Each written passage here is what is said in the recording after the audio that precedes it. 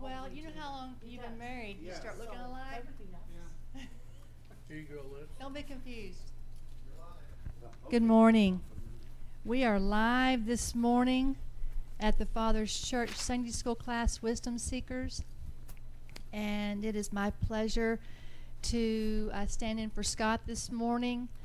I had something to teach, and so this is just the way we're doing it. I hope that, and Scott wanted to practice some of the things that they had learned. They finally finished the sound and things from the new equipment in the youth room, and he wanted to have an opportunity to work on that, and so this kind of killed two birds with one stone. This morning I'm going to be looking at, with you all, the knowledge of God, or knowledge. Actually, the last time Scott spoke, I was studying, and he had mentioned that he was having a hard time with his lesson, so I just started putting this outline together. And yesterday, whenever I was looking to teach today, I pulled it up to see if this is what I wanted to go with, because I also have something else I was working on this week. Anyway, to say all that we are here looking at knowledge in the New Testament. When you look at this word that I'm going to be talking about, there are a couple of words that are actually translated into the word knowledge from the Greek. The one that is most often used is, if you look down on your definitions, the word gnosis. And that's a knowing and to know. And it is actually a root of the word we're looking at. So at the heart of what we're talking about, it's knowing something. It's to know something. But the thing I found curious about epignosis was the fact that it actually comes to looking at something and discerning it, acknowledging it. It's a recognition. That's a personal thing that you do with everything that you encounter in life, is that you acknowledge something to be true, or you say that it's not true, or you don't accept it. This is something that it's like a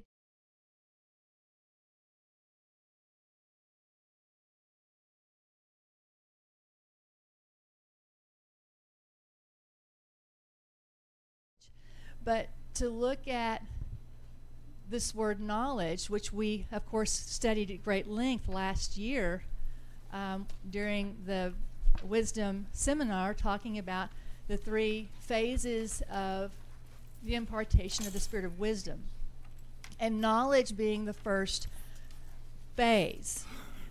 In the Old Testament, that has come from the word mada, which comes from the word yada, and thereby we understand that knowledge in the Old Testament comes through that commune with the Father. And that is how you begin your relationship, and this communion, the learning, happens while you're communing with the Father. And I'd have to say that we know this has to be true in the New Testament too. When you're talking about learning about God and acknowledging who He is, it's going to come through the learning process. And everything that you do learn, you have to actively acknowledge. You have to say within yourself, I accept this is true. This is something that I'm going to adopt. The other aspect of this word epignosis is the prefix epi, which means to be in the very center of something, to be upon it. So, you're just one with what you've accepted. So whether what you accept is good or not, it is a part of you. But look at this definition from a Google definition like Webster's or something. It says the act of accepting that something is true or important, or that it exists. So oftentimes people may accept something exists, but that doesn't mean that they actually embrace it or move forward in it. So you will see that people can reject through being just not caring, and reject what God is providing, even if they know it to be true. But this is still an integral part of how our development actually happens. And I just thought it was interesting. I don't know that it's going to be any kind of earth-shattering revelation or anything, but I do think as part of this process that we've lived for, coming up on 25 years, I feel like this really details how we come into that point of, acknowledging who God is, acknowledging the relationship, and then every point of revelation along the way, we've acknowledged that revelation. We've acknowledged what he said. We've acknowledged what he's shown us, and that's how we've grown. So let's just see what these scriptures say, and we're actually going to begin with a scripture that's not on the first page, because I am so bad at outlining. I'm bleh. As I was reading through my final sheet, so I couldn't change it, I saw that towards the end, I can't remember on your sheet because mine's a little bit different. I have notes and stuff. Kanos, look under the heading Kanos. I decided to start with this one because it's really pretty basic. This is just talking about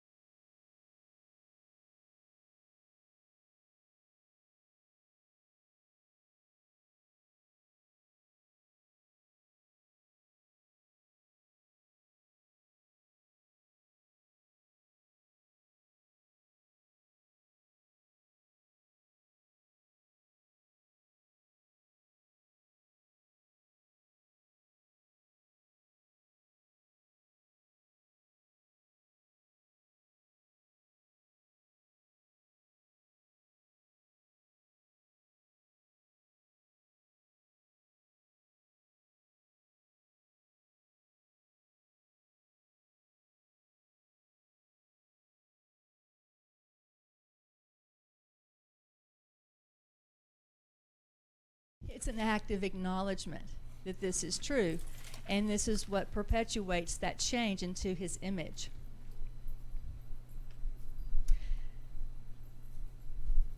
Now let's go ahead and go to the first page, back to the first page.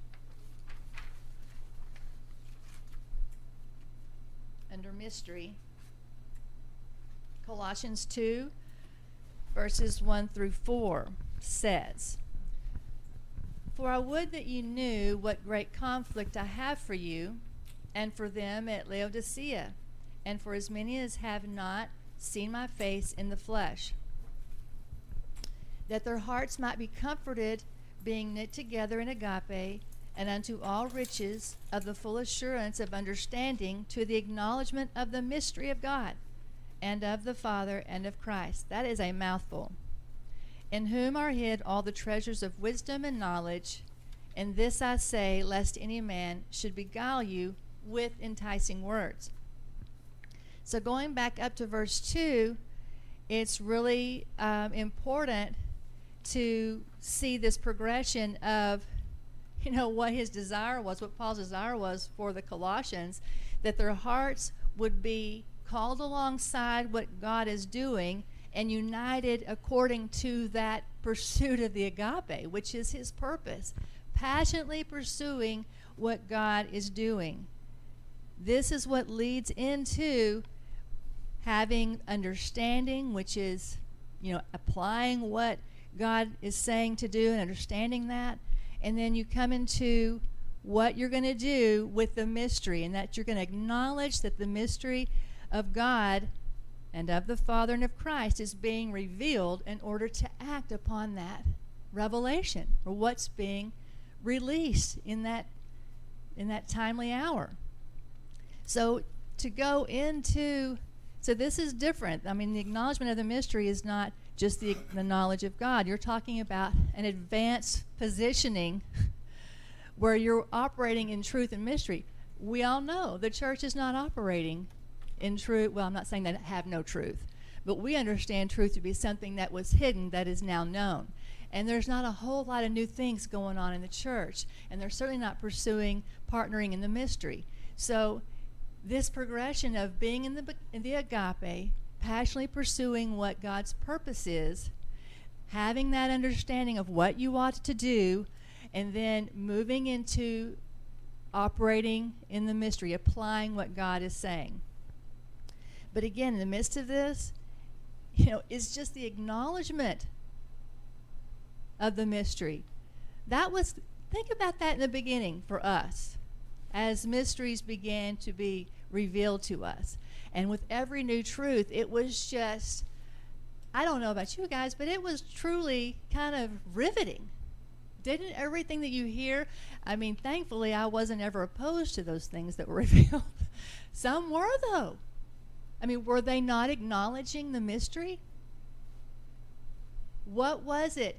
Was it what the mystery was that was being revealed? Had they not heard it before, therefore they were not willing to acknowledge it? The point of acknowledgement is the entrance of change. It's the only way anything's going to happen in your life is if you actually acknowledge it. So I just find that kind of cool. And we know what the mystery is. We know it's the overall, the segments, the unveiling of the segments of the overall plan of God. There's a lot of terms here that you all should know. I do have the definitions here should you need them. But as I speak of this stuff, your mind and heart should be, recounting what we've already been taught regarding these topics, because they've been our staples, our meat, and now our milk for so many years. But he says all this because he wants you to be completely firm in who you are and what you stand in, lest any man should beguile you with enticing words, some very persuasive words. And if you don't know what you believe and what you have acknowledged, you could be taken off course. You could even fall away. And this has happened to us, to our group, to an elect, to someone that we would never believe could have been enticed into another doctrine or an adding to, or even maybe of saying, that what we're doing, isn't correct, or the whole picture. So it can happen to any of us. I think, it's so important. The thing about listening to the messages as they're being taught or preached is so important that, with everything that is released, I don't know what you guys do when pastor's teaching or when someone else is up here teaching, but I'm just like, yes. Within myself, I actively am acknowledging what is being said. I'm not not paying attention. I'm not doing a cursory listen. I'm not. I don't even know how to explain it because it's become so much a part of how I. And maybe it's just because I'm taking notes. I'm taking copious notes for the Line Upon Line book, and I'm just, for things that aren't written in written form, I'm trying to add these terms, to the book. But I just, for me, and when I hear something that I don't think is exactly right on, my little thingy inside me is like,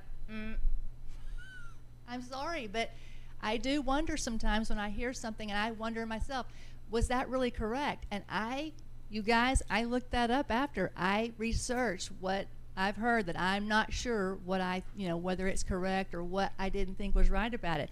Because within myself, I like to know what I believe going forward, no matter what I hear. That was a long diatribe, wasn't it? Let's move to righteousness. Romans 10, 1 through 3.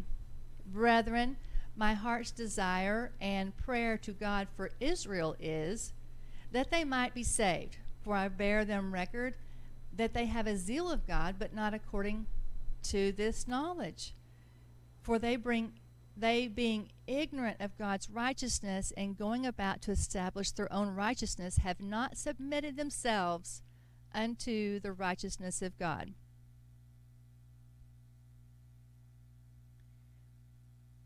So let's look first at the fact that Paul is praying for Israel, and this is the word desis, and it's the word for supplication. This is a word that we use to describe praying and communing with God regarding purpose and assignment and the things that he's called us to do. And I know for Paul, that's what that was for him. His prayer for Israel was a supplication prayer. And he wanted them to be saved, but all he could see was that they were not acknowledging what God was revealing. Therefore, because they were agnoeo of that righteous vision of what God was revealing in this hour, it wasn't that they, we know that the Israelites all believe God exists. So agnoeo is not that. It's that they don't want to know if there's anything further that God is doing. They're resistant to change. They're resistant to the new truth that was being revealed. And so they were trying to establish their own vision. They were trying to establish their own agenda. And this is not a surprise because they had not submitted themselves to what God's vision was. And that word submitted is hupotasso, which we know means to be obedient to. But if you look at the suffix there, tasso, that actually means to arrange or an assignment. So that point of obedience is specific to every person. Being obedient. It's very simple, very similar to hupomeno, where you have to abide obediently where you've been called to abide. But this really speaks to your assignment within that abiding. So they definitely were missing the mark in that respect. And sadly, we have Christians today that take this same tack. They've been taken so far in Revelation through whatever denomination that they were saved in, and those tenets they believe, and those verses that are well rehearsed, they go over and they believe them all wholly, which sometimes because of that they're unable to accept a further revelation about, say, agape, or say faith or truth. Some of these things that we have become complete game changers for us and have opened the revelation of the scriptures just incredibly. With every revelation, God has led us to new revelation. So it's a crazy thing, but here's the deal. How we acknowledge what God is doing really does impact how we go.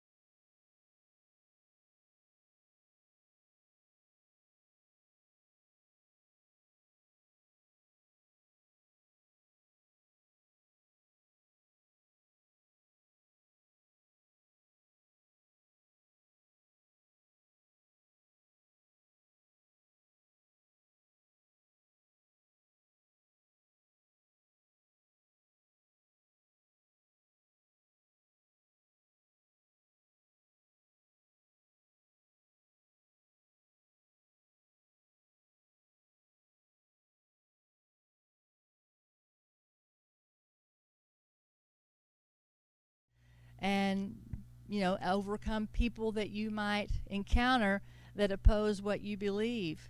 And we'll see that later if we get to it. But the main thing that we want to come away with is recognizing that how we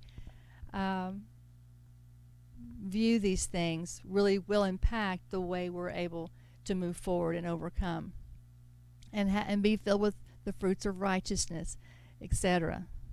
Colossians 1:9. For this cause we also, since the day we heard it, do not cease to pray for you, and to desire that you might be filled with the knowledge of his will in all wisdom and pneumaticos understanding, that you might walk worthy of the Lord and do all pleasing, being fruitful in every good work, increasing in the knowledge of God, strengthened with all might according to his glorious power, unto all patience and longsuffering with joyfulness, giving thanks unto the Father, which hath made us meet to be partakers in the inheritance of the saints in light. What is so funny to me about this passage is there are like a dozen words that we have done extensive studies on. And it's like every time you see one, your brain goes poof, because your brain embraces what you've learned and you want to apply it. So you're just like, it's not, you're not really in your own heart and mind. You're not just reading the word. You're encapsulating the entire definition. So to try to teach on each one, it would be impossible. So I'm not gonna. But I put these there for you. I want you to see and come to these conclusions yourself based on what you know these definitions to mean. But what his desire is that they would be filled with the knowledge of his will in wisdom and pneumaticos understanding. So you have to acknowledge what God's will is regarding wisdom, and we know what wisdom is. I mean, if I sit here and try to define every single one, then we will be here forever. And pneumaticos, being spiritual, those who understand spiritual scenarios and knows how to operate accordingly, and that understanding, knowing what you ought to do. So he wants us to be filled with the knowledge of his will. I mean, this just is so big. It's just so big. Because if we are, we can walk worthy of the Lord and all pleasing. We will be fruitful in every good work. We will we will increase in the knowledge of God. Exano, to expand. We'll be strengthened according to his kratos. Why? For patience, for long-suffering and joyfulness. Joyfulness is that root of grace. Anyway, it just, look at down here. Here's another word, the partakers, that meris, that is a word that means a portion. We've discussed this as well, that, everyone's inheritance is according to what God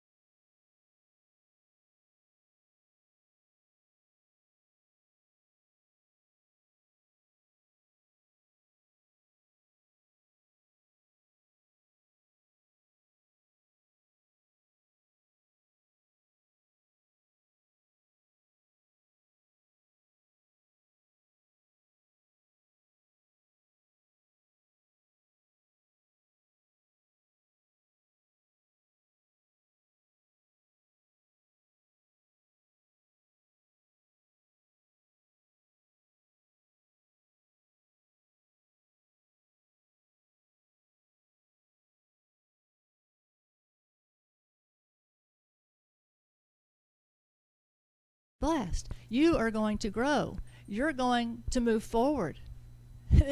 And there is no other thing than that for anybody, no matter what your calling is. So whatever your calling is, that's the end game for everybody. That you are blessed, that you are growing, that you're moving forward. Okay. Ephesians 1:15. Wherefore I also, after I heard of your faith of the Lord in the Lord Jesus, and the agape unto all the saints, I cease not to give thanks for you. That's how we feel, isn't it? When we know someone is on board, they're doing what they're supposed to be doing, they're being faithful like it says, they're moving the agape with all the saints. Man, we just never cease to give thanks for them, right? Oh, but then we must also prosuke for them, that the God of our Lord Jesus Christ, the Father of glory, would give them the spirit of wisdom and revelation in the knowledge of him. How is the Father giving wisdom and revelation? In the knowledge. And acknowledging the facets and the aspects of this. That is how you're able to receive these things that God is bringing and giving and allowing you to walk in. The eyes of your understanding, blib blim blim. I do the blib blib blib better than I do English. The eyes of your understanding being enlightened, that you may know what is the hope of his calling and what the riches of his glory in the inheritance in the saints. Praise the Lord. I don't need to teach on this passage. We've spent a lot of time on it. But I did want to, I actually had the entire passage there. I took it off because sometimes there are things that you just want to declare again. But I didn't. I removed about 5 verses. Philemon. I actually don't know how to say that. Philemon. Okay. 1, verses 4 through 6.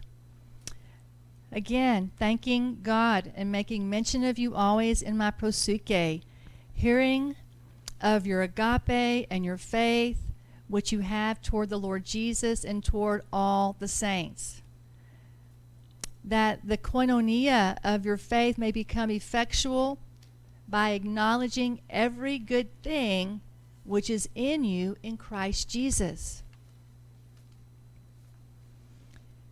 See, this is, to me, so foundational. This is an everyday, every moment exercise. Our communication, our koinonia, that point of fellowship and partnership between us and the Lord, where we submit ourselves for always going forward in our identity. This is a continual thing that is happening. Well, it says even at the right hand. It's the communication of our faith. It's at the right hand. Is effectual when we acknowledge every good thing that's in us. We cannot forget this. This is like the foundation. It's almost like joy. It's kind of the foundation that everything else must spring forth from. Because our attitude and the way we view things that have been given to us and what we've been blessed with really is a platform for other things. Exhortation. And anybody, of course, can interrupt me if you have something you want to say, add, or have a question. That's always the way. 2 Peter chapter 1, verse 1. Simon Peter, a servant and an apostle of Jesus Christ, to them that have obtained like precious faith with us through the righteousness of God and our Savior Jesus Christ. Grace and peace be multiplied unto you through what? Through the knowledge of God. That's how grace and peace are going to come. And of Jesus our Lord, according to his divine power that he's given to oh my gosh. Speak English, Stacy.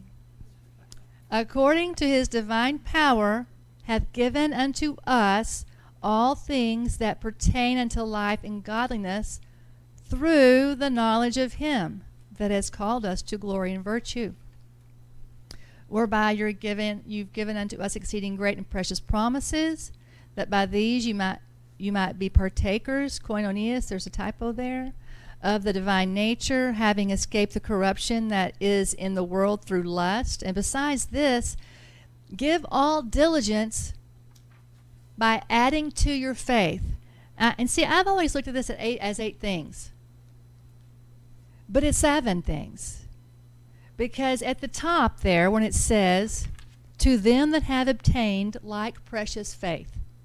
So he's already talking to the people with whom he shares this common faith. He says, add to that these 7 things. And I've always, not that 8 is bad. I mean, bad, it's just, it just means something else. But I do think it's interesting that he's adding to faith virtue and knowledge and temperance and patience and godliness, brotherly kindness, and agape. Those are the 7 things he's adding to what he's doing at the right hand, that point of commune at the right hand. And then he says, for if these 7 things will be in you and abound, they would make you that you wouldn't be barren or unfruitful in the knowledge of our Lord Jesus Christ. So these things need to be operative in us in order to, and barren there is not actually to bear fruit, but unfruitful is there obviously. Barren actually means to be inactive, to be unemployed in the knowledge of our Lord Jesus Christ. But he that lacks these things is blind. You cannot see afar off. You've forgotten that he was purged from his old sins. Wherefore the rather, brethren, give diligence to make your calling and election sure. For if you do these things, you will never fall. That's quite an assurance, isn't it? If you strive to meet these seven attributes and to walk in these things, we will never fall, because we will be fruitful in not acknowledging the Lord Jesus Christ. We will be employed and active in the duties that attend to that. Diligence is a word that means speed or eagerness. So an eagerness to do these things. 5-fold. Ephesians 4:11 through 15. And he gave some apostles, some prophets, evangelists, pastors, teachers, for the perfecting of the saints, for the work of the ministry, for the edifying of the body of Christ. Now, let's look at this. So he gave these 5 things for perfecting ministry and edification until we come into unity of what's being said at the right hand and unity of the knowledge of the Son of God. And then unto a perfect or teleos man, and unto the measure of the stature of the fullness of Christ. So in this progression is where we become one at the right hand. We recognize who the Son of God is and what he has patterned for us, and we assume our positions as sons, and then the development thereof, we come into a point of maturity and completion in each stage or season, because we know it's a perpetual development. It never ends. We're always going through these seasons of development where we're becoming perfect, where we are maturing, and you're only going to really be matured in the thing that God is, working on at that time. Whatever he's developing in that time is what you're becoming mature in. So you may be really mature in one area and really immature in another that he hasn't yet touched. So, so he's always perfecting us through the 5-fold. Not just, you have to have the 5-fold offices. They must be apparent and active and functioning in the church. But the 5-fold thought is huge. That understanding of the fivefold is really an important part of how we come into our understanding for that perfecting our points of ministry and how we're built up in the body of Christ. In verse 14 it says, because if we do these things faithfully in every season, whatever God is doing, we're remaining current and willing and compliant and obedient, then will be no more children that are tossed to and fro and carried about with every wind of doctrine by the sleight of men and cunning craftiness. Well, there's a lot of crap out there. Look at that. Whereby they lie in wait to deceive. All this stuff is happening. I did say that. But speaking the truth in the agape, that we may grow and expand up in him in all things, which is the head, even Christ. So that's really a powerful verse. When we submit ourselves, this yielding to the process of how God develops us, how he brings change into our hearts, how he, it's like he reveals something to you that you need to let go of, you need to change, you need to stop, or you need to do something that you don't want to do. However it is, that process, it's a continual point of agreement and submission. And, we've lived this. So I'm speaking things that we've lived.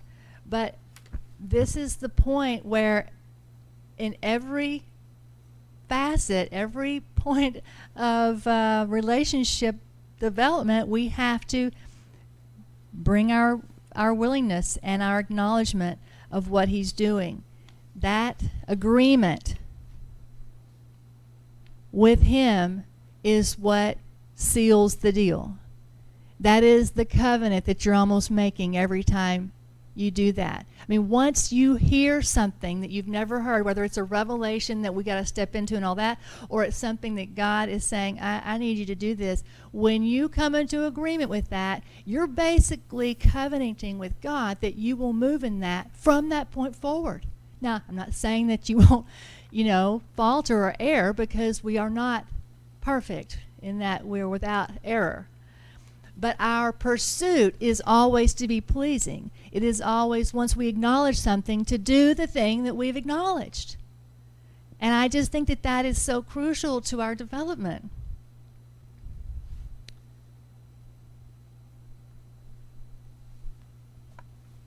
Let's move to the truth. We got to acknowledge the truth. 1 Timothy 2, verses 1 through 4. I exhort, therefore, that first of all, how many times have we read this verse and taught on this? So obviously I'm not going to teach on this verse when it comes to the particulars of intercession. But this is where we are. If you have not embraced your role and your responsibility in praying for the saints, praying for the leaders, this is a command. It's an instruction for what? For quiet and peace in all godliness and honesty. If we want these to be blessed, these are the ways that we partner with God to do that. So verse 1 says, I exhort, therefore, first of all, supplications, prayers, intercessions, and the giving of thanks be made for all men, for kings and for all those that are in authority, that we may lead a quiet and peaceable life in all godliness and honesty. This is kalos. It's acceptable, it's approved, something that we embrace fully and welcome in the sight of God our Savior, who will have all men to be saved and to come unto the knowledge of the truth. So you want others to come into the knowledge of the truth, we must be praying. We must be praying. 2 Timothy 2, verses 24 through 26. And the servant of the Lord must not strive, macomai, but be gentle unto all men, apt to teach, patient, in meekness instructing those that oppose themselves, if God peradventure would give them repentance to the acknowledging of the truth, and that they may recover themselves out of the snare of the devil, who are taken captive by him at his will.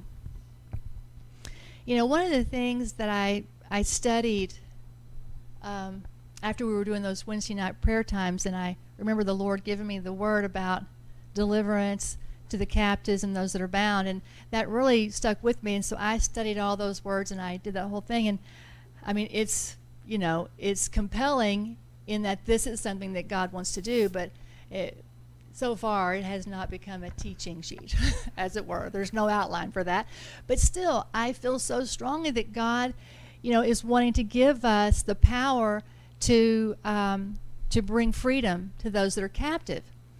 And for me, you know, everyone can only speak for themselves.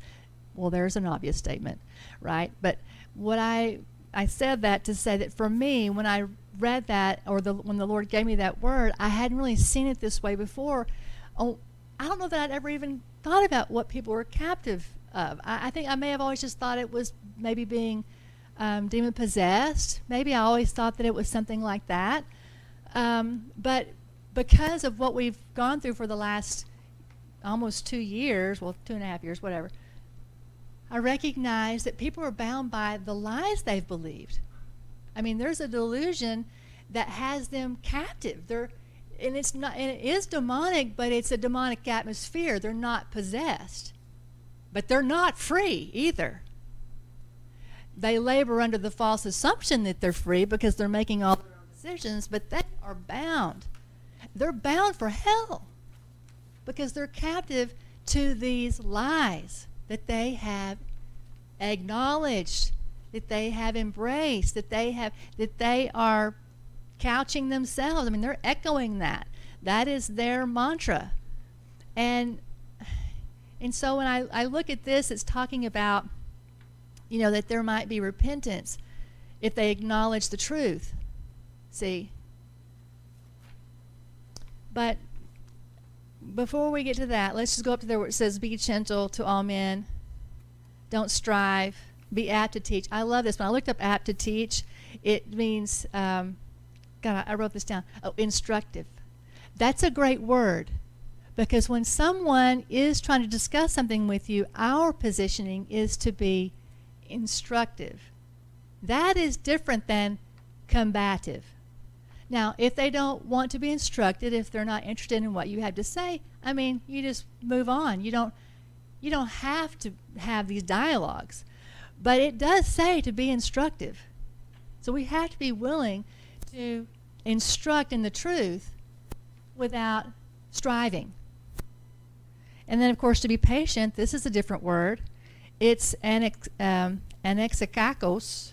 It means to endure the kakos. The root words are ana, echo, kakos. So, you know, it's kind of interesting, but when you're patient, you have to endure what the enemy's bringing in the kakos, what he's echoing. And then in meekness, we instruct those who oppose themselves. That's another big word, anti-diatitheme.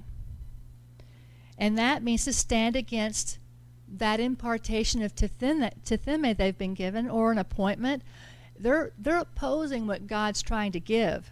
They're standing against themselves. They're opposing themselves. But God, what if God brings this point of repentance, which, again, this is not the usual word of, you know, doing a 180 or a 360, as some people like to say, or they end up right back where they started. But no, this word for repentance is metanoia. And that means to think differently, to change how you think. It used the word compunction, and I actually didn't know what that meant. I mean, I thought it's meant to, you know, to want to do something, but compunction actually means to have a feeling of guilt, to be pricked sharply regarding something you've done wrong. You know, so I found that interesting, that if God would give them, would prick their hearts so that they would think differently, that they would recognize their guilt and acknowledge the truth, that they could recover themselves, to be sober again. Think about that. The fact that what they're doing means they ain't sober. They're drunk on the lies. They really are. They're just absolutely not thinking clearly. And they're not acting properly, obviously, based on that. Stacy? Yes. That is a demonic atmosphere. To keep state of beating themselves up. You know, when you think about being drunk on whatever, you know, that's what I thought of as that. And I've struggled with that, and I've known other people that have struggled with that. It's like you just can't get over, you know, whatever it is you've done. Well, listen, what you're thinking controls everything else. It is hard to break free when all you're doing is, in your case, maybe beating yourself up over what you have done wrong. But this is, and we know repentance leads to freedom, but if you will not fully accept that, you're still living in an unrepented state. I mean, you're still living in bondage to whatever, you know, your infraction was, if that's what the case is. But in here we have people who have been snared by the devil, and look, this is crazy. The snare of the devil is it's him setting a trap, a strategy. Have we not seen this? See, he set the trap long ago, and he began his little web of deceit, and as this pandemic happened, we were absolutely primed for the deception. I mean, all this about everybody, you know, being accepted. I mean, there's just one thing after another that he brought forth, almost like a line upon line. I mean, he brought his, you know, he targeted things to begin in the works of change in the mindsets of the people. And I think mainly our youth, because they are the most impressionable, and their biggest message was, we don't want to hurt anybody's feelings. And when you're young, I mean, you don't want your feelings to be hurt, so yes, we have to adopt this. I mean, talk about an easy prey. I mean, obviously we all have to agree with that, right? I mean, that is not our intention, to hurt one another, and certainly we've grown and matured, and hopefully, you know, we're not out there bashing people over the head with stuff, and with our opinions or, you know, whatever else. But, you know, they really did, I mean, Satan really did set a trap. He had a strategy. This was not something that just popped up all of a sudden. This has been in the works for a while, and I mean, like forever. And so here we are in this time frame, and he has set that trap, and it's has snared a great number of the world. See, these people didn't even know they were heading for the trap, because the trap hadn't been set. I mean, the trap may have been set, but it hadn't been, they hadn't walked into it. So say you're walking in the forest. There's a trap set. Okay, how do you avoid the trap? Well, you know, blah, blah, blah. You avoid the trap. But if you don't avoid the trap, it was set to trap you. And these folks did not know that they were being set up for a trap, which is why also they don't know they're believing a lie. But that's what's going on here. They have the opportunity to recover themselves out of this trap that the enemy set, who are taken captive by him at his will. Man, that just gets my attention for sure. For, Titus 1:1. Paul, a servant of God and an apostle of Jesus Christ, according to the faith of God's elect. So what is this of? This is the faith of God's elect. The eklektos, those who have been set apart, who are moving at the right hand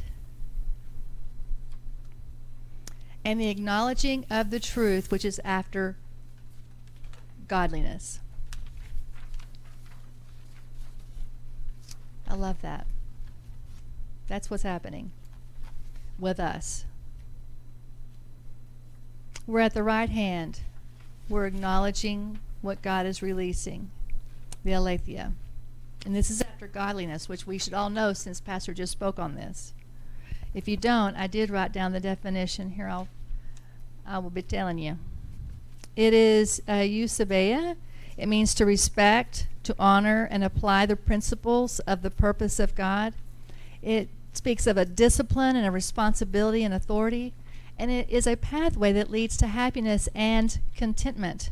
But godliness really speaks of our owning the responsibility that we have and revering and honoring what God is doing and what He said.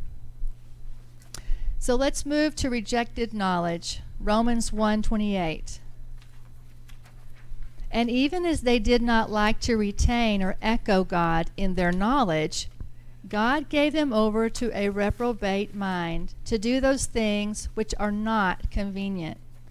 So they didn't want to echo what they'd been told. They didn't want to see the knowledge here. It says their knowledge, so they knew it was true, but they did not want to follow after that. They were not going to echo that, because to echo that is not just to say it; it's to exhibit that. That's how you echo. You're there. Everything that's being said to you, it's just a complete refrain that we reflect. And they're not doing that, so God gave them over to a reprobate mind. That reprobate, adakemos, is to do whatever you think seems good. But it's actually worthless and not approved by God. So if you don't want to echo the knowledge that God has given to you, He is going to let you do what you want to do. He's not going to stop you from doing that, even though He doesn't approve of it. And He's going to let you do those things that are not convenient. They're quite inconvenient. And the thing about that reprobate mind, too, is it is the derivative of dokimazo, which we've studied in the past, that talks about testing and examining your own heart in the light of the glory. When you're at the communion table, basically you're examining yourself. So you think about someone who's a reprobate mind, they're certainly not examining themselves. They're not actually attempting to echo or to do what they know to do is right. So we actually have to maintain that discipline, not just at communion once a month. Once a month I'm going to look at myself, see how I'm doing. No, this is part of our communion with the Lord, obviously, this point of examining ourselves. But dokimazo also speaks of like approving those things which are excellent. So it's a point of discerning, judging. But you can only really be in a position spiritually within yourself in the right place in order to judge something that is excellent. You have to acknowledge God and what He's doing in order to do that. And then finally, this is so funny to end on a passage like this. I was really hoping I was never going to get here. That's why I put it at the end. But I'm just saying it's not a real humdinger to end the thing on, but that's okay. 2 Peter verse 2. 2 Peter chapter 2, verses 18 through 20. For when they speak great swelling words of vanity, they allure through the lust of the flesh, through much wantonness, those that were clean escaped from them who live in error. While they promise them liberty, they themselves are the servants of corruption. For of whom a man is overcome, of the same is he brought in bondage. For if after they have escaped the pollutions of the world through the knowledge of the Lord and Savior Jesus Christ, they're again entangled, and they are overcome, and their latter end is worse with them than the beginning. So often there are just going to be present those who speak great swelling words of vanity, those who allure through the lust of the flesh, and those are really, to me, over the top expressions, just really speak of lasciviousness and that sort of things. But any lust, anything that takes you off the pathway, and all that jargon is alluring. I mean, everything about moving on behalf of yourself and to promote yourself and to get what yourself wants and to do it, etc., is always going to be alluring. And there are those who are maybe new in the faith, and they were allured away, and then they were, able to, by the knowledge of the Lord, be saved. But they get tangled up again with what they left, and that for them is obviously going to be worse because, well, I don't even know why it's worse. I'm sure it's just worse. They may not have the opportunity to return, is what the Bible says. It'd be harder to save them at that point. But honestly, these things in the world are going on, and I think of young ones that I know who grew up in the church and have been allured away. I wonder about the saving of them. I'm not saying that my own children don't believe in God, but the other things that they are believing are outweighing whatever that belief is. They're almost like agnostic. They believe in God, but are they interested in what God's doing? No. What is that going to mean for them in this day where delusion is really to snare and to destroy that generation and to destroy anyone who would be deluded by those lies? But the knowledge of God, see, and there is the knowledge of God that's just gnosis. I mean, that's a knowing. I read through all those verses, and you're familiar with a lot of them, obviously. But acknowledging what you know to be true is an important facet of our development, and having the other points of that commune and development and like grace, the other things that he gives us because we've taken that step of acknowledgement. And no, it seems like a small thing. I mean, we do it absent-mindedly, probably, almost. You know what I'm saying? I mean, some things that we hear, they don't knock us over. It's like, oh my God, am I going to believe that or not? You don't really do that every time you hear something. I guess some people have. But still, when God says something to you, you acknowledge that.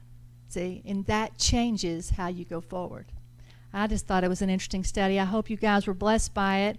I did not pray before this class. I apologize for that, so I'm going to pray now. Father, I give thanks for your word. I give thanks for the opportunity to share with the saints this word. I pray that how you want this word to impact us, how you would want to increase it or add to it.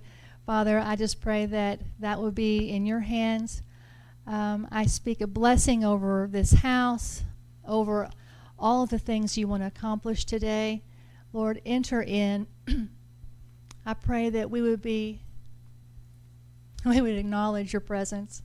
I pray that we would be aware of your presence and that we would actively pursue your heart and pursue your will today. In Jesus' name, amen.